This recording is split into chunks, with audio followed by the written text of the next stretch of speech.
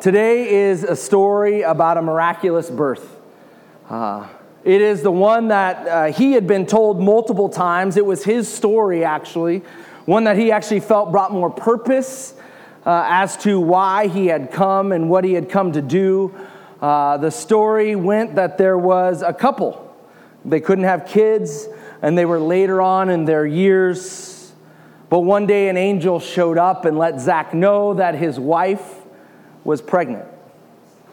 And how in this moment Zach doubted him, doubted the angel, and even that Elizabeth would be pregnant, asked for proof, and because of that, the angel and God took his speech until the baby was born. Sometimes I wonder if that played a role in John the Baptist's devotion later on in life, that he heard the story of his dad who lost his voice for a period of time because he challenged or wanted proof of God. And we all know, if you've been around church at all, you know John the Baptist's story of dedication and devotion to Jesus. And that's what we're kind of looking at today. But it wasn't a unique story to John because his Aunt Mary had a similar miraculous birth of a child as well. You may have heard of it. John always actually even got embarrassed about, they would tell the story of how when he first met Jesus, he was really excited. That's when Mary ventured to meet up with Elizabeth, and when they came in contact with each other, John literally jumped in the womb, noticeably was excited, and he would get embarrassed when they would get together and tell that story. But John's purpose was clear. He was to come and pave the way for the Messiah. John was to call God's people, the sons and daughters of Abraham, if you Galatians 12:3 and 3:9. But if you remember, John wasn't a normal looking bloke. John, he was hairy, having not had cut his hair. He ate bugs and wore animal skin. And John's ministry was specific, but it was different. Not as out there maybe as his appearance, but John was sent to tell God's people to get right with God. I picture his ministry kind of like one that would take place maybe in the foothills of the Rockies, out in the wilderness, the ultimate outdoor Christian wilderness retreat center. And John would call God's people out to him and call them out for their devotion to God. Turn from your ways, you brood vipers, he would say. You are God's people. In a sense, he would tell them that God could rise up more people just like them, even from the rocks. That he would cut down those that were not fruitful. Escape the coming wrath, John would say. Turn and be baptized. Do what is right in the eyes of the Lord your God. A little different than the way. A little different than Jesus in his ministry that was to come. Jesus' ways were going to the sinners, right? Eating with them, going to the outskirts of the towns as he rolled through. And in a kind of turning point, Jesus came to John. At this point, John was baptizing. John was preparing the way for Jesus, the Messiah, and he knew he was baptizing people, and Jesus came to John to be baptized. And Jesus being Jesus and John not thinking Jesus is needing to be baptized, they had a little discussion, but Jesus ended up being baptized by John, and Scripture tells us at that moment, it's thought of that's the start of his earthly ministry, that the Holy Spirit descended on him in bodily form like a dove. I would love to try to depict that story until I can't even picture what that was like. So heavens open up and in bodily form, dove landing Jesus. Like, that's one that I'm going to check out when I get to heaven. I think we'll be able to hit the replay booth and look back at the different stuff. I hope so. That'd be a lot of fun. This is another one of those confirming and comfort father moments from God. We talked about it last week. Jesus' purpose of being known was clear for day one, what he had come for. and this being the start of Jesus' ministry on earth, he knew the ball was rolling towards the inevitable.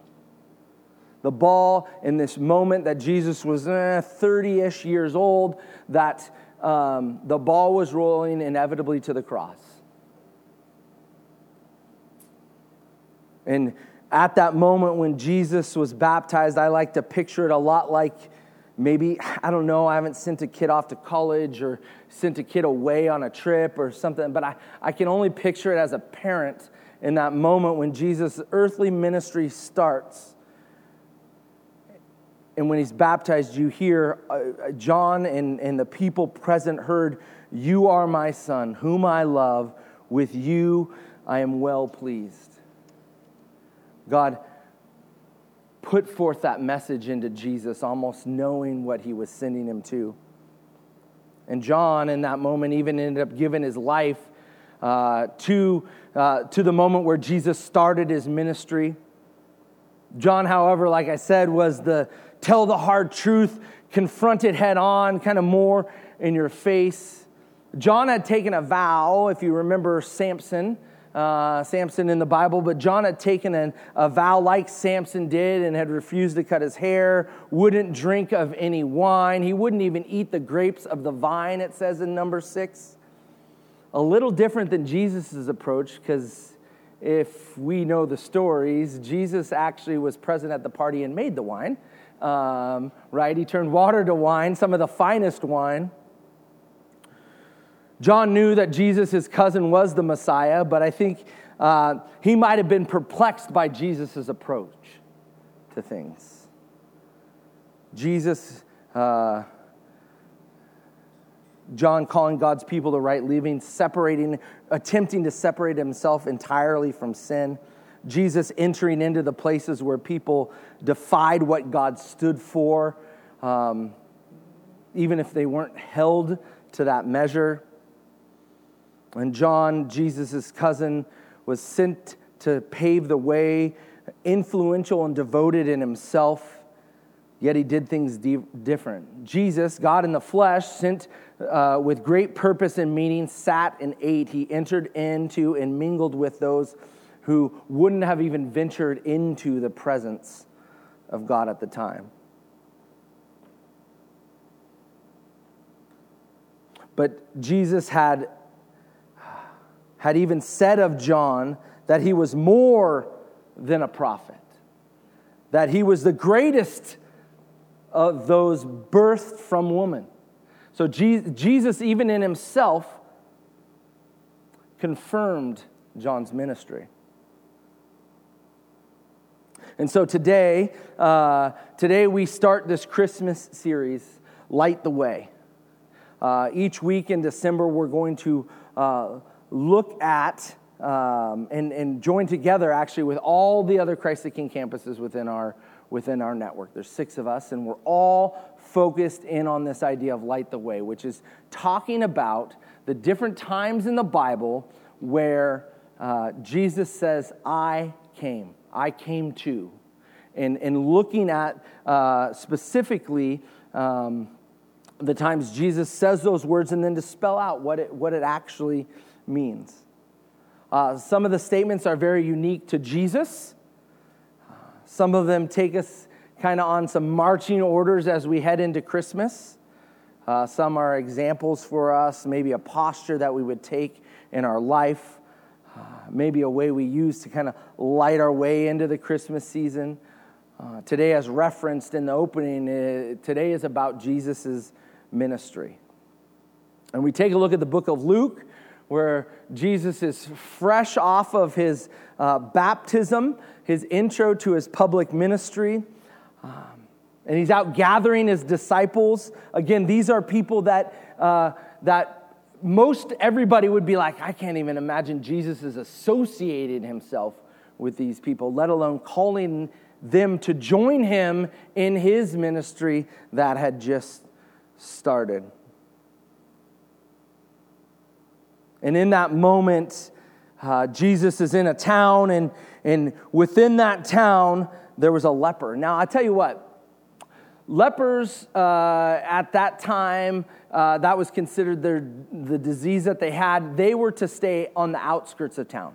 Like there were set up spots that lepers could live. They weren't living in amongst the people because they were unclean. Now it's recorded that Jesus is walking through town when this leper approaches him. And I can only imagine, because as a leper entered into the city for whatever they needed, they would need to call out, "Unclean, unclean," and let everybody know that they could stay their distance from them. They had to.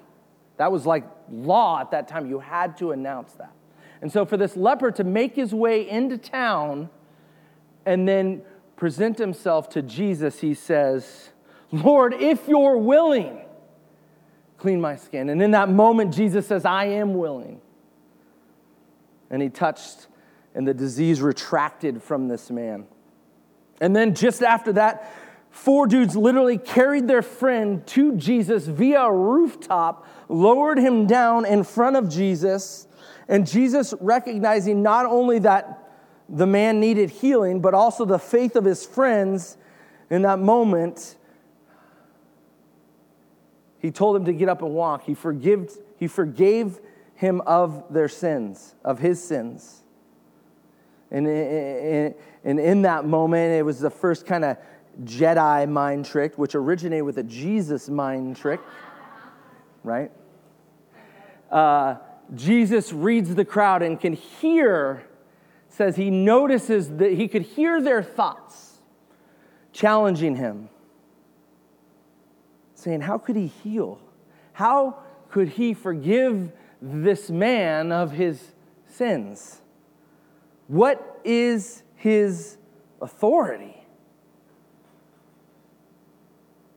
And Jesus calls him out, but then after that, he takes it even a step further, and he goes and hangs out at Levi's house. Now, Levi was a tax collector at that time. We'll kind of get a little bit more into who Levi was in a little bit, but Jesus actually went to Levi's house and reclined and ate with Levi's friends. And at that time, the tax collectors were thought of the low, right? There was no fun group of tax collectors that are like, I want to be a part of that group. That wasn't an aspired for group of people. And then again, the religious people, the Pharisees, question him again. Eating with tax collectors and sinners? Like, who is this? And Jesus, again, hearing their words and reading their minds and knowing what's being muttered, Jesus answers them. It's not the healthy who need a doctor, but the sick. I have not come to call the righteous, but sinners to repentance. Don't miss those words. Jesus answered them, it's not the healthy who need a doctor, but the sick. I have not come to call the righteous, but I have come to call sinners to repentance. See, Jesus did things differently. In this statement, he makes, in the actions he displays were a little different. Later, John would actually, he would send some men in chapter 7, John the Baptist, who we talked about at the beginning. He would send some men to go to Jesus and to ask Jesus, are you actually the one we were waiting for? Because John thought, I don't know, the way he's doing things are a little different than the way I did. And so he sent these disciples, hey, are you actually the one we were waiting for, or should we be looking for somebody else? It's in chapter 7. And Jesus says, go back to John. And these probably would have been disciples of John at the time, or ones that were on the verge of changing over to being disciples of Jesus. They had been following John and his ways. Jesus says, go back to John and tell him what you've experienced. The healing, the forgiving of sins, the authority, even in his very different style. And you could say that John did those things differently, but like I said, Jesus had said John was the greatest of those born of woman. That's a pretty amazing stamp to put on a ministry. So in a sense, they just did things a little differently. And Jesus as our example is what we're looking at today, the difference of what Jesus is doing and the statement that he clearly says, why he had come. Not for the healthy, but for the sinners, the sick. And in making this statement, he kind of lays out that there are two types of people. There are sick and well people, or sinner and righteous people. So there's the sick and the sinners, and then there's the well and the righteous. And these would be opposing groups at this time. And as we look over the next 5 weeks of Jesus, and today specifically, I don't want you to hear that there are groups of people that Jesus doesn't like. Right? I don't want you to hear that he wouldn't associate with some and not the others. If anything, Jesus, in making this statement that he had come not for the righteous, but for the sinners, and Jesus making this statement reinforces that there's really only one type of person. That is the sinner. That is the sick. That is those that are in need. Side note here, and a free kind of tidbit of information I want to add is that it is those that view themselves as not sick, as not in need, those that are self-proclaimed righteous. In Luke 18, it talks about, to some who were confident in their own righteousness and looked down on everyone else, Jesus told this parable. And the parable that Jesus goes on to tell is the parable of two people in the temple asking for forgiveness for what they have done in their life and being thankful for that. And the Pharisee makes the prayer, if you haven't heard it, the Pharisee prays that he is thankful that he is not like the other people, that he isn't as bad as everybody else. And that's what he is thankful for. And I would actually go as far as to say that it is the self-righteous that create the division, and I would go as far as to say that it is them that create the hate, even within the Christian church. And Jesus is saying here in this moment that no one is righteous. Not one. Romans 3:10, as it is written, there is no one righteous, not even one.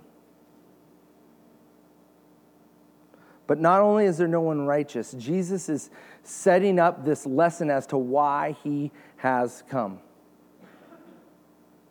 Jesus makes it very clear that as long as you're willing to admit that, as long as you are willing to understand that you don't have it all figured out, and that you're willing to he's willing to welcome you in to that relationship, into that ministry, into that calling on your life that he has for you. And I think one of the greatest stories of this is Levi. Jesus often mutters the words, "Come, follow me." And Levi's specific details to his calling is pretty amazing. Because if you think about it, Levi, having at one point bid and desired to be a tax collector, immediately isolated him from all of his community. So he became the guy that stole from everybody so that he could make a living. Like, he represented the Roman government to his people, but not only that, he wouldn't only go after what he desired, he would go after more so that he could make a living. So he was literally stealing from the people. So he had isolated himself with that. And now he had gathered these people, and remind you, Jesus is hanging out with these people in Levi's house. These are the people that nobody really likes. They're all the thieves. They're all the ones that are stealing all the money. And Jesus goes and hangs out with them. And in a moment, Jesus is talking to Levi, and they're having this conversation, and Jesus says, "You know what? Come follow me." And what does Levi do? He gives up everything. So now he's isolated himself from his people, and now he's only got this group of people that steals and cheats and is accomplishing and gathering. I mean, his house was probably nice. This was probably a great party. And he's like, leave the keys on the counter. You guys can have all my stuff. I'm going with this Jesus. That is a lot to give up. Follow me and leave everything. You see, in Matthew and Mark's account of this, though, there's a little bit of a difference. They record this lesson as well when Jesus says, I've not come for the righteous, but the sinners. The healthy don't need a doctor. But Luke is the one that adds that end phrase to it. Jesus answered them, it's not the healthy who need a doctor, but the sick. And I've not come to call the righteous, but sinners. And then at the end there, to repentance. The truth is, you need it. I need it. Right? I have to be willing to raise my hand. Yep, that was for me. Jesus' life and his ministry was for me. And like Jesus did for Levi, he does the same for each one of us. The religious, the Pharisees, it wasn't that Jesus avoided them, because Jesus often interacted with them. It was that they avoided admitting that they needed a Savior. They weren't willing to admit that they were even sick. 1 Timothy 1:15-16 says, here is a trustworthy saying that deserves full acceptance. I love that wording at the beginning of that verse. Here is a trustworthy saying that deserves full acceptance. Whatever comes after that, I have to really chew on. Listen to these words. Christ Jesus came into the world to save sinners, of whom I am the worst. Do you know who the author is of that? Anybody? Paul, right? Jesus came into this world to save the sinners, of which I am the worst. But for that very reason, I have shown mercy so that in me, the worst of sinners, Christ might display his immense patience as an example for those who would believe in him and receive eternal life. See, Levi was like all the others that Jesus uttered those words to. Follow me. And they were all willing to drop everything. Levi, Matthew, another tax collector, the leper, the guy and his friends that lowered him through the roof, where he recognized not only their need, but also their faith. The prostitute, the blind guy, the adulterer. In all those cases, they were willing to admit their illness. And that's why Jesus was willing to meet them in it. In all those cases, it wasn't only an illness. It wasn't only an ailment. It wasn't even a certain lifestyle. They knew they needed more than anything of their own doing. Anything humanly obtainable, they knew they needed more than that. They were willing to admit and be real with where they came from, what they had done, what they were doing, and how they were doing it. The righteous, of which there is none, not one, they sit back, and you guys probably know someone who's like this, right? They sit back and observe only to question as if they had it all figured out for themselves. And how quick are they to not receive instruction? Someone who feels righteous in who they are, they don't receive instruction. They don't receive help, really. That doesn't work for you if Jesus is really Jesus. If Christmas really kind of set the ball rolling for all of mankind to receive a Savior, as is the plan, and if Jesus is really the Savior for everyone, it will take a lot of admitting. It will take a lot of realizing that we have to realize that in order to receive care, we have to admit that we need care, that we need a Savior. What's a neat way to think about it? What's more dangerous? The one who has a disease and goes to the doctor, or the one who thinks they're well and never goes to the doctor, but the illness inside of them is killing them? Church, we can pretend all we want. And yeah, sure, by my appearance, it may look like I have it all together, or we might try to make it look like that we have it all together. And we might not have to isolate ourselves and call out in the barn or in our workplace, unclean, I'm unclean. Like we might not have to call that out. But if we're really honest with ourselves, if we're really willing to admit,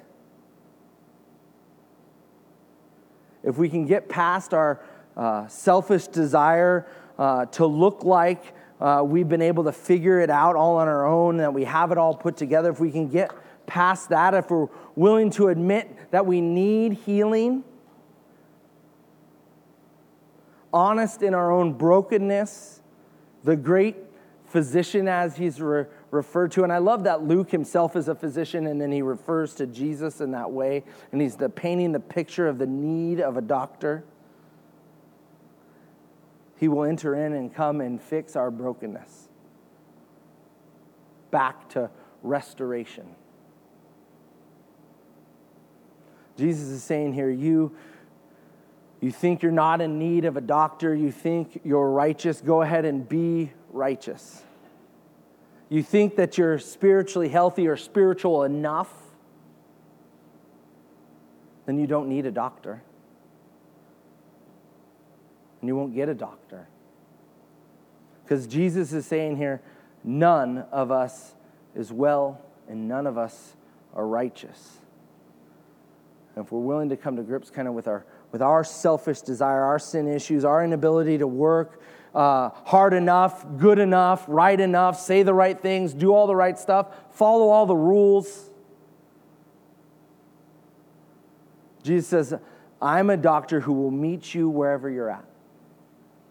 A disease, an illness, a hidden sin, open sin, a barrier, maybe a quirk that you might have, a trait, status, or maybe like just this weird growth that you need to get looked at. No, that was a joke. Okay. Making sure everybody's with me. Jesus says, I'm the author of restoration. I'm the perfecter of all things. I will bring purpose and strength and ability and comfort and understanding and guidance and change to your life. See, it's our ability to recognize our illness that gets us in the door. It is our disheveled life that qualifies us to follow Christ. How amazing is that? Do you know another group that your disqualification actually qualifies you? That's crazy. Your disqualification in your life qualifies you to be with Jesus. See, and Jesus came in the world to save me, of which I am the worst of me. But with Jesus is that purpose and that change and that comfort that is offered, even in the worst of what I have to offer. And that out of Christ's immense patience, as Paul said in Timothy, I am able to give out the greatest of the one who came to save and display a call to eternal life. That out of Christ's patience for me and the worst of me, it displays to others why we celebrate Christmas, why it's such a big deal. Let's pray.